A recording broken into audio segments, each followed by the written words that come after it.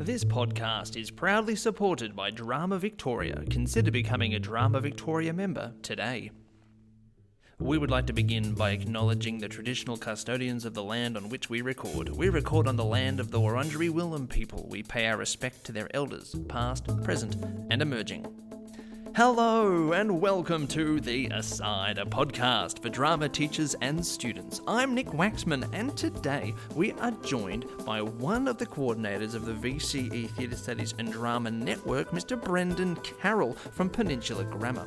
We are going to be talking all about the VCE Drama Written Exam, Section A and Section B, how to use your reading time, and maybe some things to do in preparation for that special day. Without any further ado, I bring you Brendan Carroll. Welcome, Brendan. Thank you very much for having me, Mr. Waxman. It's always a pleasure. Absolutely. Thank you for all the hours you've given to The Aside. So the VCE Drama Written Examination, it is coming up. It's only a few weeks away. And we thought it'd be a great opportunity to talk through how to approach it. You know, you've got 15 minutes of reading time and you've got 90 minutes of writing time. How do we do it? And I thought I might talk through the advice I give to my students, and then you can let me know what you think about that, and then we can wax lyrical about that for a little bit. Does that work for you? Yeah, that sounds great. Let's go for it. Super. Now, we know going in, it's likely to be in the two sections, and those two sections are going to be one about the production and performance that you have seen already, and then unseen stimulus. So that section A, likely, that's going to be about a production that you have seen. You get to prepare, within reason, a lot of different responses for that. You can go through the written exam over the last few years and look at all the questions they've asked about all the productions you've seen. You can look at the study design, look at the dot points. You know the kind of questions that are going to come up. You know the things that they're going to be asking you about. So if you're listening to this podcast and you care about preparing for the written exam, you can start by looking at examples of all the questions that they're going to be asking. They're going to want to know about expressive skills and how they create characters. They're going to want to know about the performance skills. They're going to ask about the dramatic elements and potentially conventions for moving beyond reality of life as lived. They might ask about theatre styles. There's things that we know. So I think it is a bit of a waste of time in the reading time to spend more than 2 or 3 minutes on section 1 or section A, I should say. Section A is going to be questions that you are basically guaranteed to know what they're going to be within reason. You know the kind of things they're going to ask, and you've probably practiced an example of lots of the questions that they've asked already. So to spend a lot of your reading time focused on how you're going to answer those questions might be a waste of time. Yeah. And then, totally. Great. Then you can dedicate a good 11, 12 minutes to breaking down this unseen stimulus and really thinking about it and coming up with ideas and reflecting on shows you've seen and videos you've watched and workshops you've had in class, and really come up with different ideas for where you could go with this unseen stimulus. That's my breakdown of the reading time. What do you think? Yeah, look, I'm going to say something. It's probably a little bit radical. Okay, are we ready for this? Are we okay with radical ideas on this podcast? Absolutely.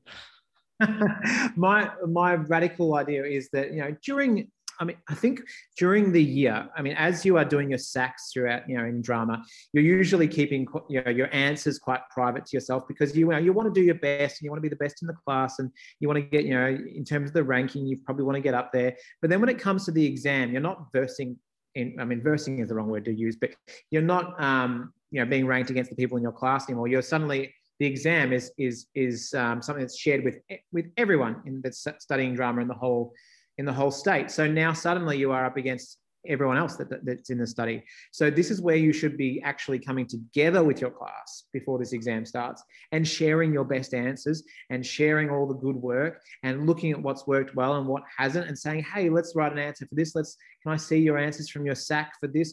You got high marks in your SAC for this area. Can I have a look at that? And actually sharing it together. Most classes work in collaborative spaces like, OneNote or Google Docs or Teams or whatever it might be. And so you're able to actually share and look at things, make a collaborative space, and actually start reading really good answers from your class, because your class has obviously gone to see the same show together and you've talked about the same scenes and moments. So you can actually like start to look at it and go, okay, this is really good stuff here. Let's learn, let's grow together. You can always, studying with other people and collaborating is always far better than just being singular and doing it as an individual, because you're just going to have the same, the same examples, the same, uses of terminology that you have practiced and But when you grow and learn with others, you start to adapt to the best parts of their learning as well. And so I always say to my class, when it comes to the exam, don't be private anymore. Okay, collaborate, learn together. That's my radical idea. And I think I'm a bit tongue in cheek when I say radical, but at the same time, I also know that a lot of students are private to the very end. They're like, no, I don't want to share my answers because then they'll do better than me. Well, that's actually not true. You'll get better, and you'll build each other up. Absolutely. And on that one note, on that Google Doc, making sure potentially that you're building vocab lists as well, vocab lists of the expressive skills used to create characters in that play. So you went and saw a play, you know what the characters are. How many different ways can you describe all those characters? How many words can you have just ready to go to describe their expressive skills, their facial expressions, their gestures, their movements, their voice? What have you already got? So when you get a question like that, you don't have to think about how they created that character. And that goes to what you were saying about going back and looking at your SACs or sharing things. You did well in your expressive skill question, and I did really well in my performance skill question, and you did really well in the dramatic elements question. If we all share together, we're all going to actually build ourselves up. So I think that's excellent advice before you even head into the exam. So you've got a huge bank of words ready to go, and you've got lots of examples from all of your classmates. And we know, well, you and I probably know that our students are also on the Facebook groups. There are Facebook groups out there dedicated to each study design. So you don't have to just keep within your class, although that's easy to do. You can find the most motivated people online as well. I know there was a few people in my class that jump onto the theatre studies and drama forums. I love that you're talking about the terminology list there and that sort of stuff, because I mean, most classes and most schools will have like some sort of terminology or glossary bank that they build up throughout the year, and that's something that you can share as well. And you can look at other people's terminology and glossaries, and you might go, hey, actually, well, your definition of climax, contrast, and conflict are much better than mine. So let's work that in. And you've got some really good examples from a few of the shows we saw. So you can just build up that sort of base. This is the base we're talking about here. It's that base level of knowledge before you even start doing practice questions, before you start doing other things. That just is a great foundation to build a house on. And you all want to, we talk about the exam. Sometimes I'll talk about the exam as like building a house. You've got to have a really solid foundation first of like, good glossary, good terminology, great notes, great understanding before you can start doing practice answers. Otherwise, your house is going to fall over if you're building it on mud. Absolutely.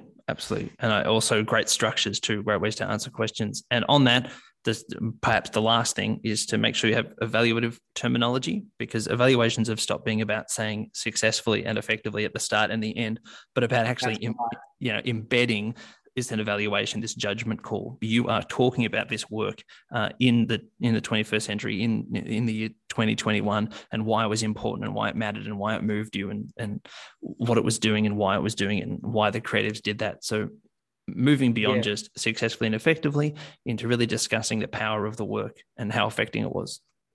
Yeah. So I love that you talked about the emotional stuff, and certainly an evaluative answer is a value judgment. How did it make you feel? We often talk about being moved emotionally by theatre, and that's the reason we go, right? To feel and suspense and love and joy and overwhelming.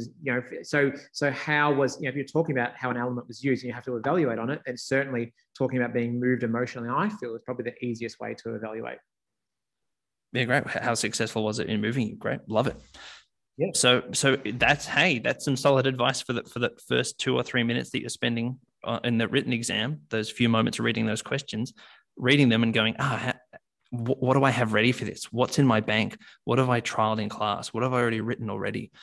Of all the practice exams I've done, what kind of questions are similar? So you're not feeling like you're opening the written exam and you're drowning because you don't know what it's going to say. I think it's pretty fair to say that the questions should not surprise you in section A at all.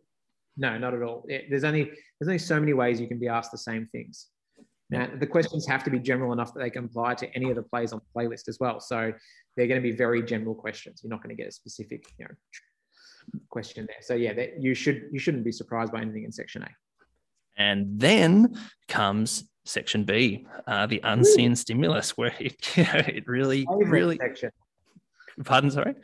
My favorite section. My favorite, absolutely. This is what VCE drama is all about within reason. This is why lots of people come to do VCE drama, because they get to make and create and design and become the actor, director, creator extraordinaire. And I think it's a really fun part of the exam, and it's a really great indication of your understanding of a range of different ideas that are taught throughout VCE drama.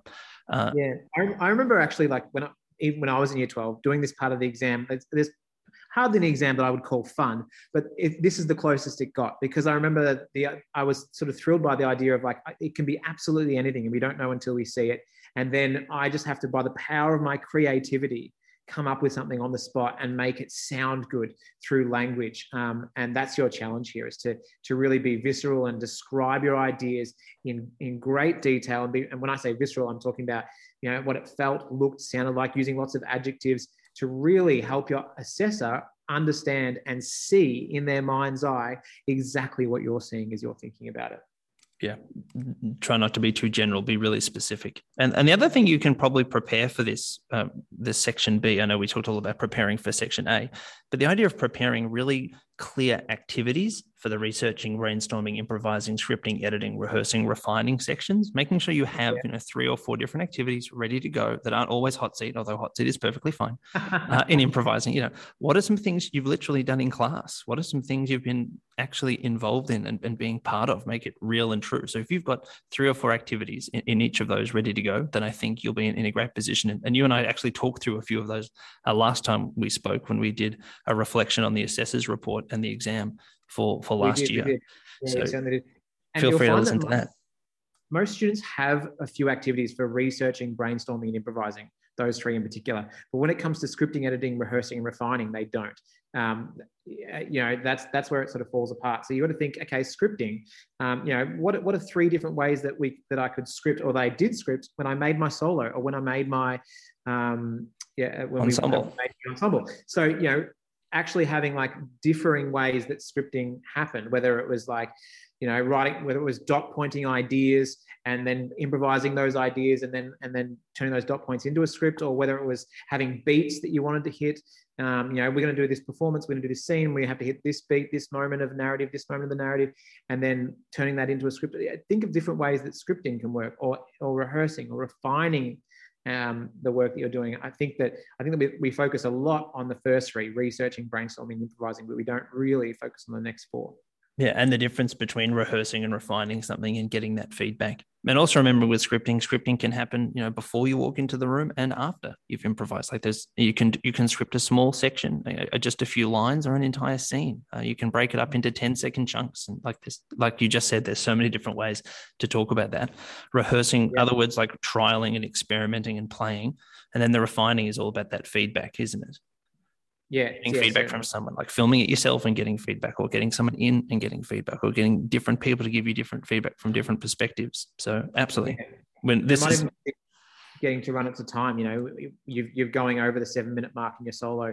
So you have to, re-script and then re-rehearse and re-refine to get it under. So, trimming the fat, that can be part of refining as well.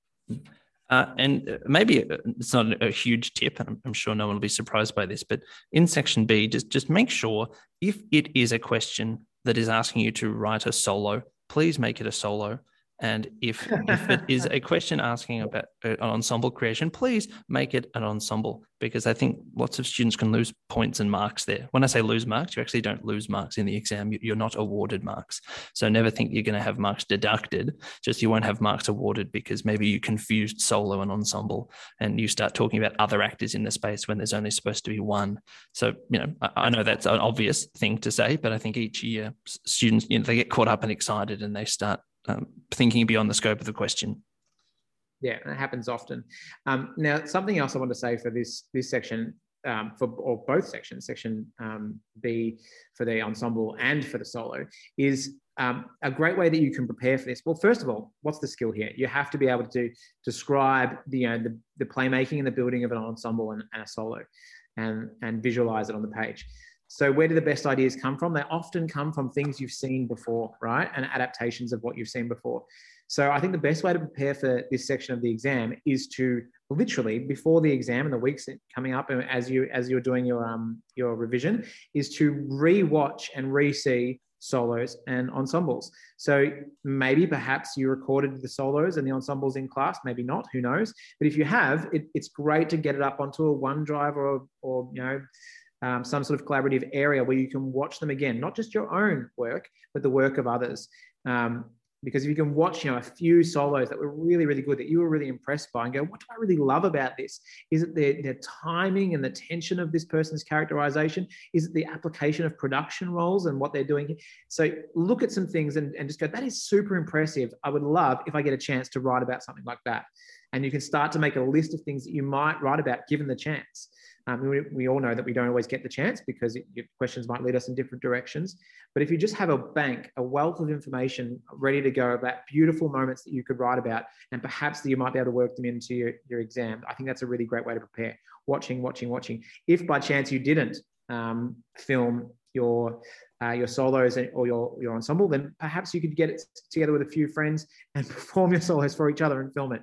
And you could watch it a few times. Or maybe you could watch some ensemble-based work that's not VCE drama, but that is online. For example, I think there's a few recorded plays that you can watch online. Even I know Come From Away is on Disney Plus right now, and that in itself has little beautiful moments of ensemble in it. So you could look at professional versions as well. I think it's good though to have not just what you did as your only reference for being able to write in this exam. You want to look at what other people have done in your class, professionally, wherever it may be. Absolutely. I think, as I say to my students, steal thievery. Art is thievery. Nothing is original. Go out and look and see. The more experiences you have and the more videos you've watched, and there's just heaps of stuff. If you type in HSC ensemble into your Google device, you'll get so many YouTube videos of different ensembles and moments, often sometimes inspired by the same stimulus, sometimes by really different ones. You can see a broad spectrum, and that's just in New South Wales and Victoria. You start looking at GCSE ensembles and American schools that create beautiful ensembles as well. There's hundreds and hundreds of hours of videos to watch and be inspired by. I think that's amazing advice, and I'm glad that you and I do the same thing, because the more you know, the more you understand, the more experiences you have, the more you can draw from in the exam. Steal that from that, and steal that from that, and steal that from that, and it becomes something brand new. Yeah, great. And you can, and I like to collect it all together into the one space, like the one collaborative space. So you're just reminded of it, and you can go into the exam like the morning of, just sitting down, scrolling through all the videos you collected, going, oh, that's great, oh, that's great, oh, that's great. You'll have so many ideas, you won't know which good one to use. And that's where you can use your 10 minutes for, hey, your reading time, to really think about, hey, what am I going to do here? What am I going to do here? What am I going to do here? Great. Well, I'm inspired to go and do another written exam. I don't know about you, but do you have any last bits of advice for everyone before they jump into their exam?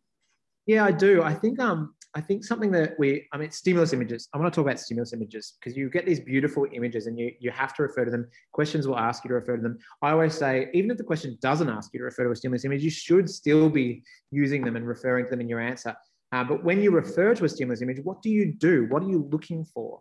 And I always say that you should be looking at not just what is the image of, but what sort of like, I'm going to say codes and conventions, because I'm thinking about my media brain right here, being a media teacher as well. But what you're looking at pattern and color. You're looking at like the texture of some things. You're looking at objects in the background and foreground, the placement of things. You might be looking at the mood projected by it. You might be looking at references towards people and ensembles. There's so many things you can pick out from the stimulus images. I think that rather than just saying, oh, I'm going to use the picture of the man with his mouth open, and being quite literal about it, you might actually look at like, oh, okay, this person is drawn, they're very blocky, they've got two tones of color on their face. Like look at the aesthetics is what I'm talking about. Pull aesthetics out of the stimulus images and use that in your design. It could go towards characterization. It might go into the way, the Laban movements of characters. I just think if you're looking at the aesthetics of the picture and pulling out references, that's far stronger than just simply referring to the content of the picture.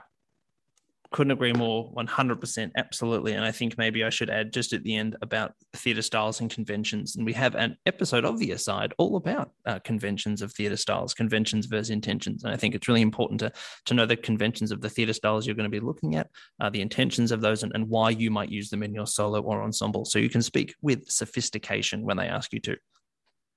Yeah, definitely. I think, and just on that, and on the idea of collecting videos, it might be great to have a little example of something that's done in epic theatre style, something that's done in theatre of cruelty, something that's done in poor theatre style, so that you have a good knowledge of what poor theatre, epic theatre, or theatre of cruelty and others look like. We know that those three are generally our base in drama, and then you can build upon that as well.